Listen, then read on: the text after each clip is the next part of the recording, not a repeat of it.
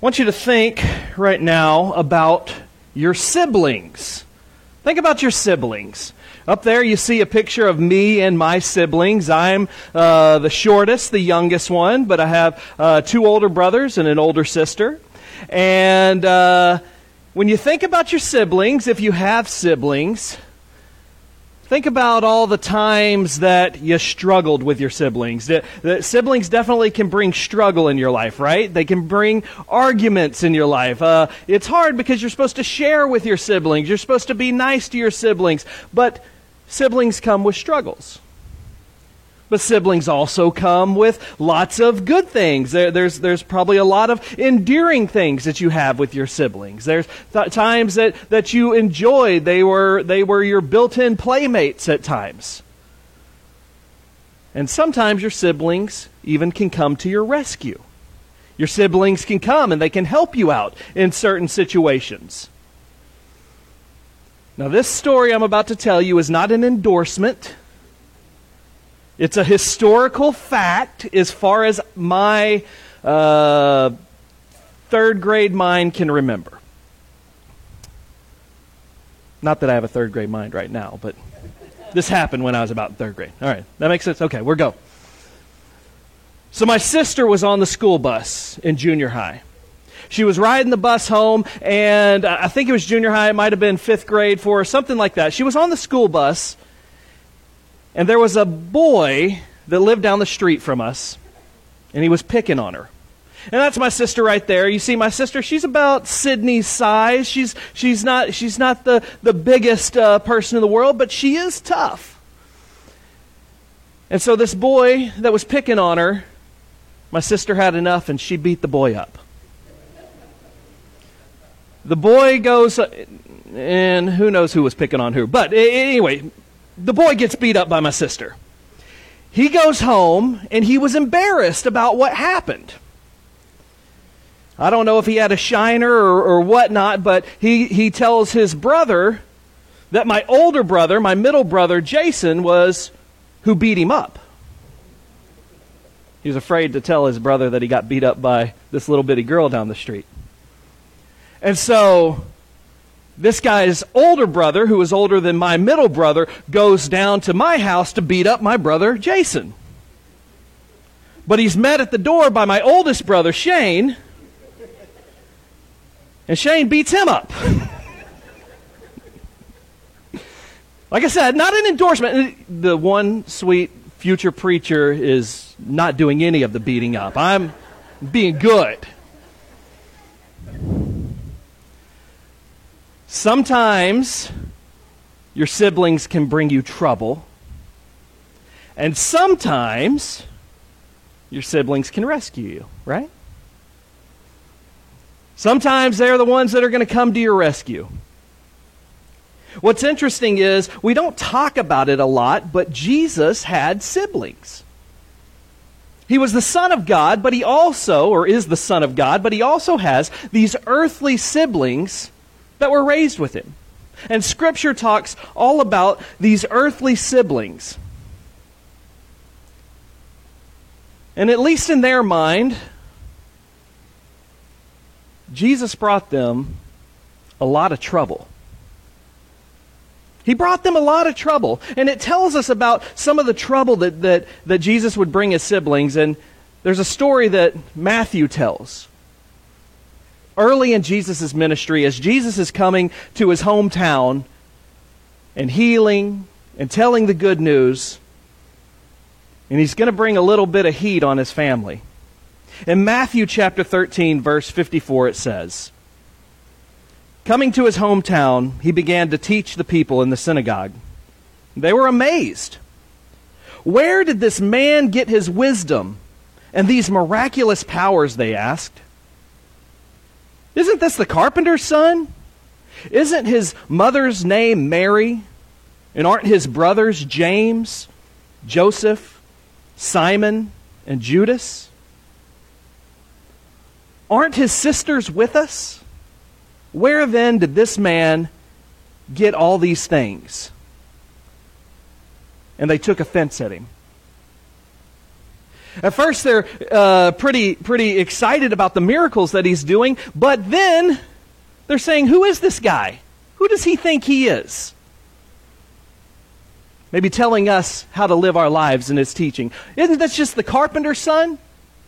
Don't his brothers and sisters live amongst us? Aren't they just normal people that live in this small town of Nazareth? Have you ever felt like you had to take up for your sibling?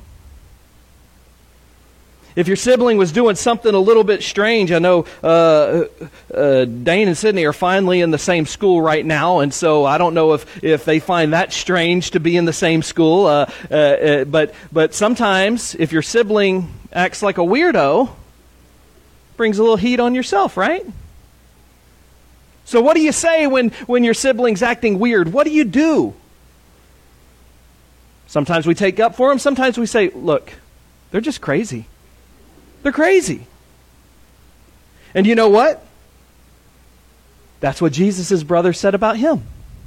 In Mark chapter 3, verse 21, it says, when his family heard what was happening, they tried to take custody of him. They tried to take him away because they said he was out of his mind.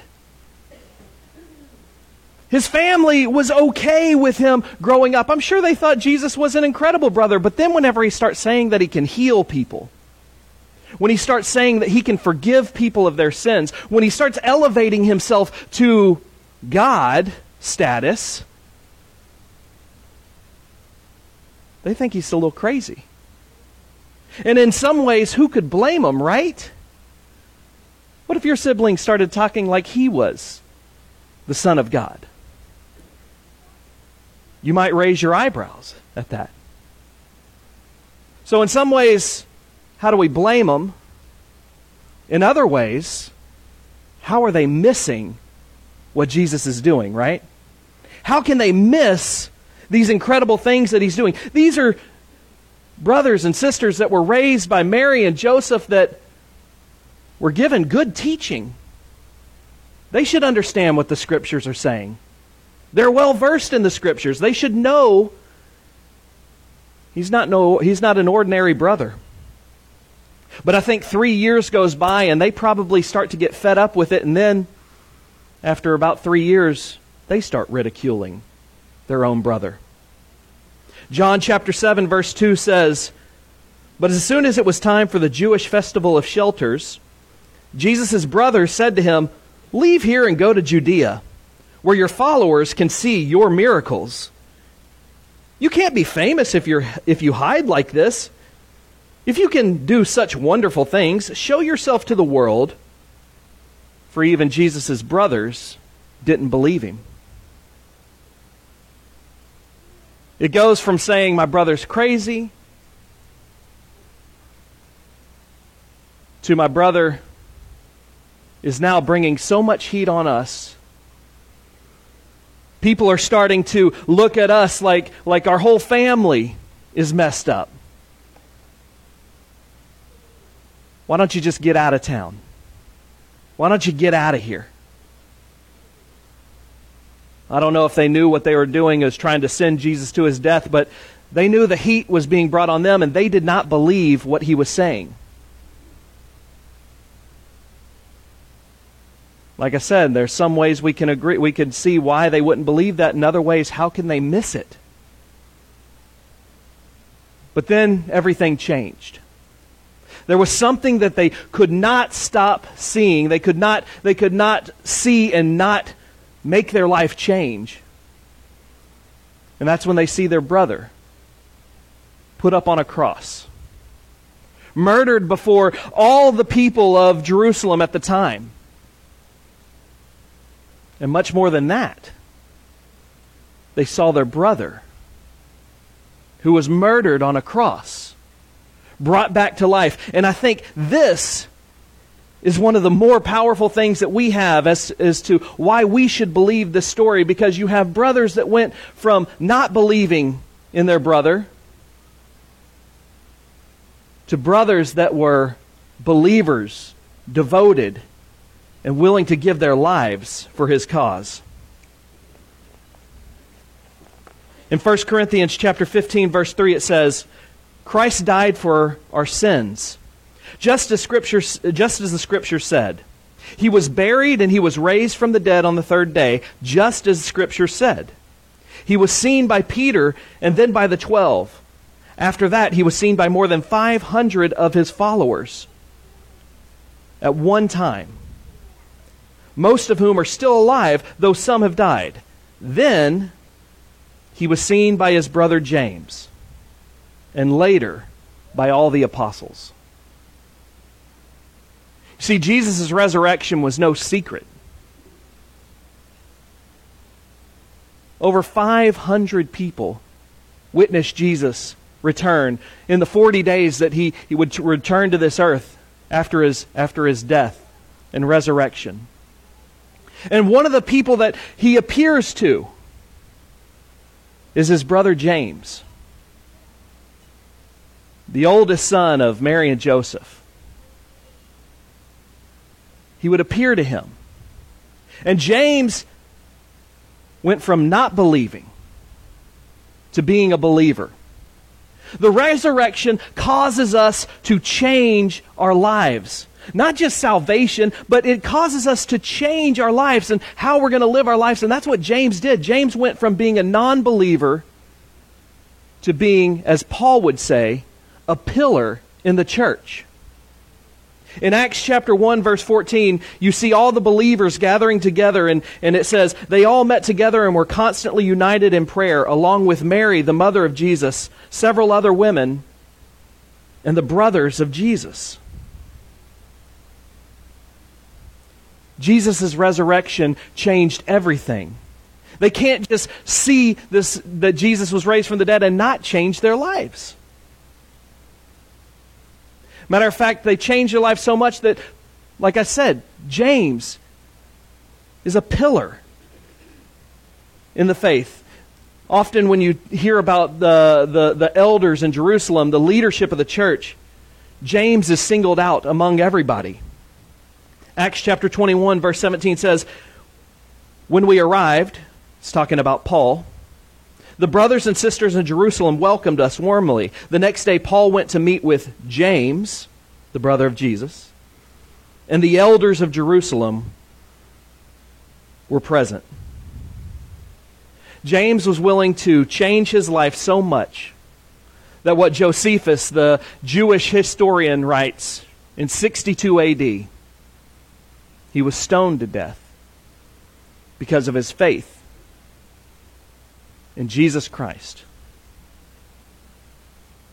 his brother, but more importantly, his Lord.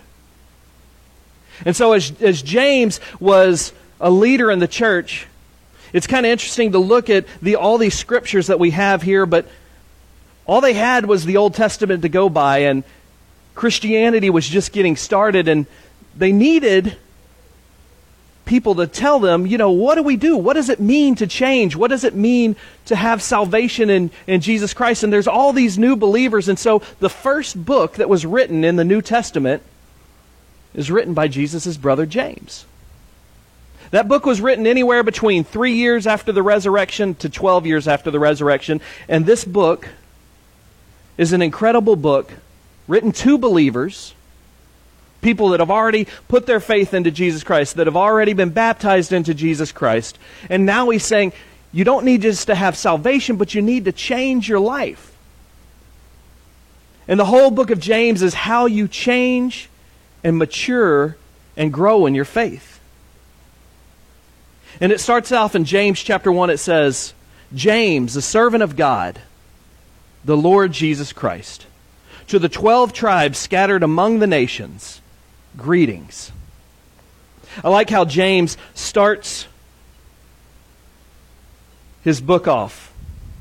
He doesn't list himself as James, the brother of the Lord, although some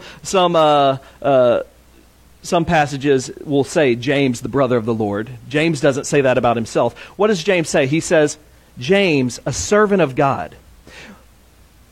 Actually, he says James, the best definition would be a bond servant of God, which means as we sang the song, Pierce My Ear. If you know the background of that song, when a slave would have his ear pierced, it was after they were freed by their master.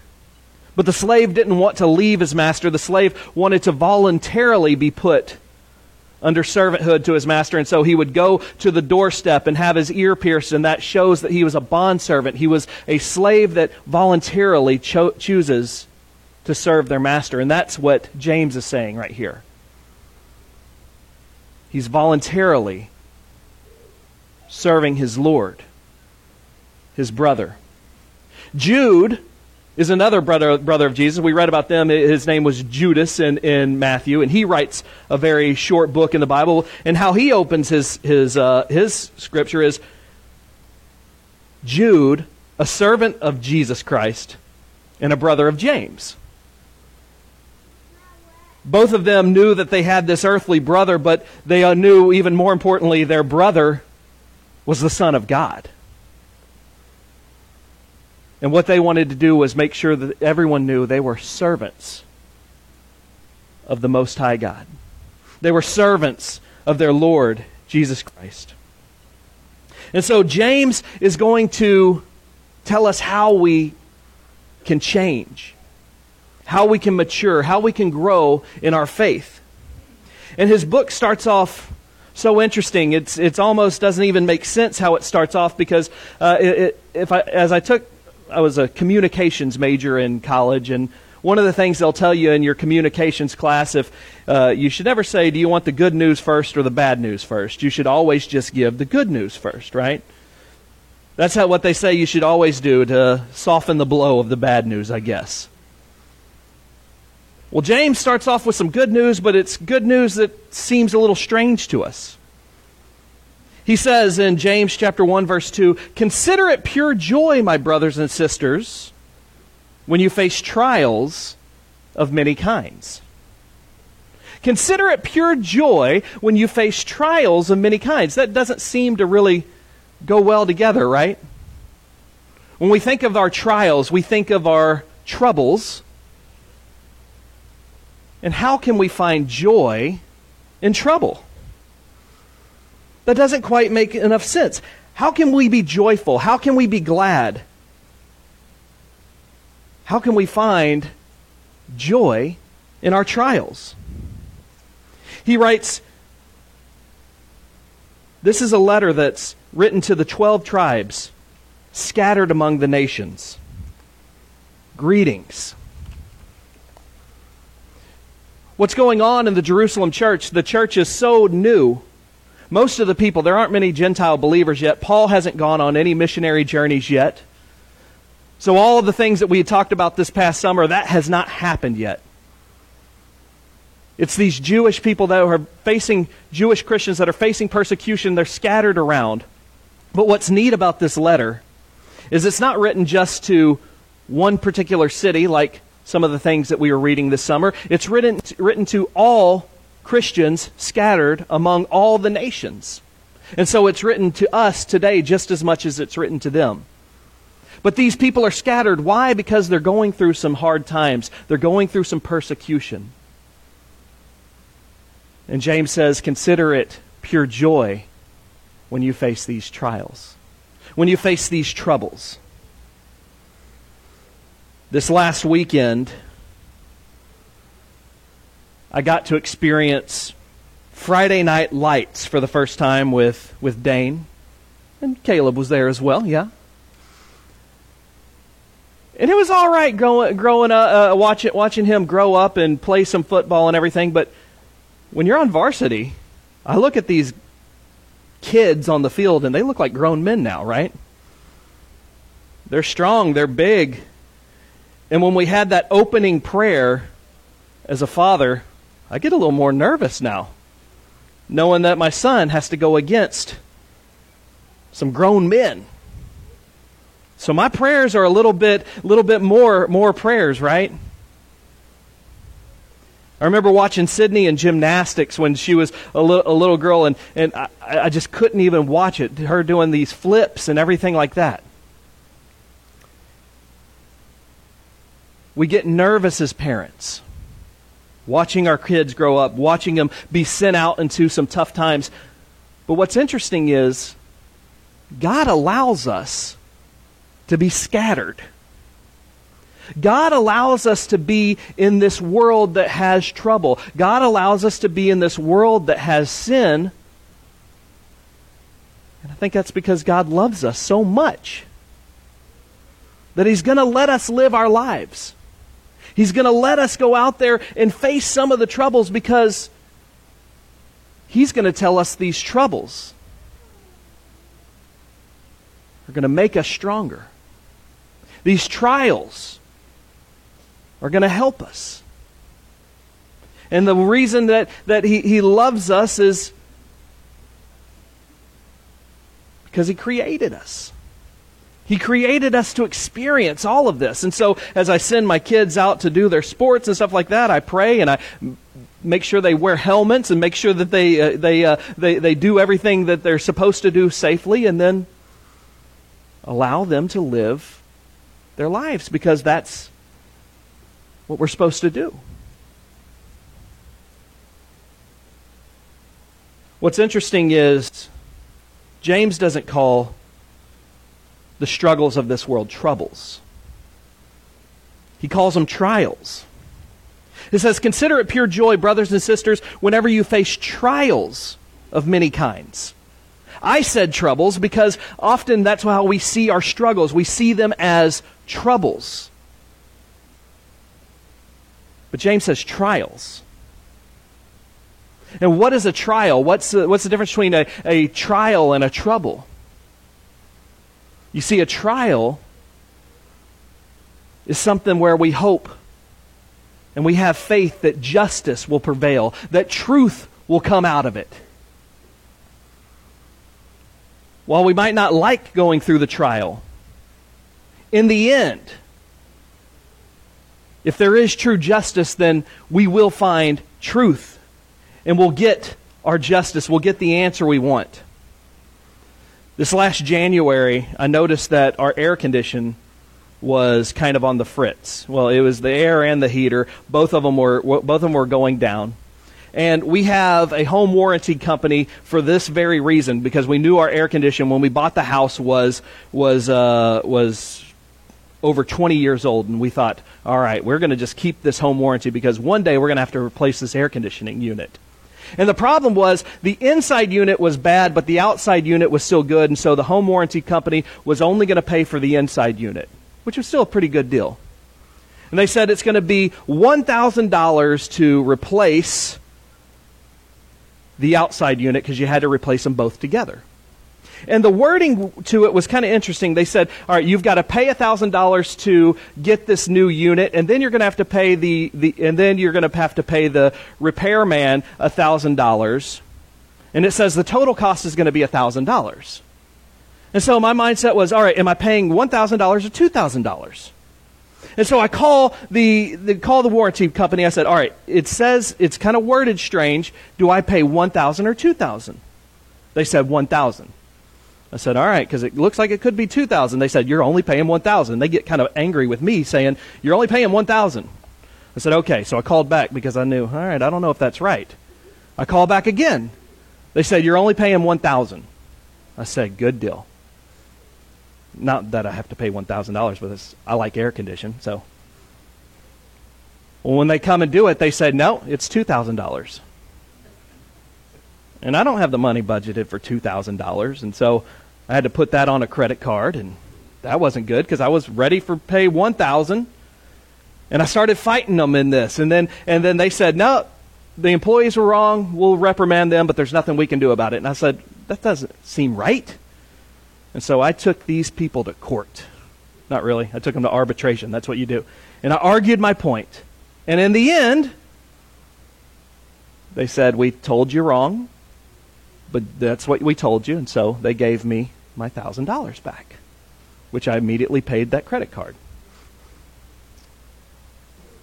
We like when justice prevails. And what happens is, when justice prevails, when you go through a trial, what you're going to see is the truth will come out. And the trials that we face in this world are going to bring truth And what is the truth? The truth is that God created each of us to be His sons and His daughters. And when we've put our faith in Him, when we've been baptized into Him, when we have given our lives to Him, we are sons and daughters of the Most High King, the Creator of this world. And when we go through trials, that shows if we're truly the sons and daughters of the Most High King, based on how we handle this, or are we really frauds? Are we not living up to the standards that God has for us? And so James is an interesting book because James doesn't dive into grace too much, because he's already talking to believers. He's already talking to people that are saved, but he's wanting you to realize if you are saved, if you are believers, if you've been given this grace, you've got to change how you live your life. If you really want to look like the sons and daughters of the Creator of this world, to be the true princes and princesses of this kingdom of God, you need to change how you're living your life. And he is going to say, all this life, these struggles that we go through, these are trials. And so James chapter 1 is going to talk about how we go through these trials. And it's going to talk about ways we can do it the wrong way and ways we can do it the right way. And over the next several weeks, we're going to talk about how we can, as a church, as children of God, grow in our faith, mature in our faith. Because what he says is, in the end, when we go through these trials, in verse 4 it says, "Let your perseverance finish its work, so that you may be mature and complete, not lacking anything." That's the mature faith that he's telling us to get. A mature faith means that we don't lack anything. It shows that we're living exactly how God wants us to live, and we can live a life with joy when we go through these trials and come out on top. Come out showing our Lord that we're living our life for Him. That just like his brother James, our lives are changed. And we're willing to do whatever it takes to be His follower. If you want to be a follower of Jesus Christ, you can do that today. You can be just like who James writes to, as these Christians scattered among the nations, and you can be baptized into His death and raised in His resurrection. You can get salvation. But if you've already done that, now it's time not just to stay where you were, but it's time to grow. It's time to mature and have a faith that's, in some versions will say, perfect and complete. And when we have this faith that's complete, we will have joy. If there's anything we can do for you, please come while we stand and sing.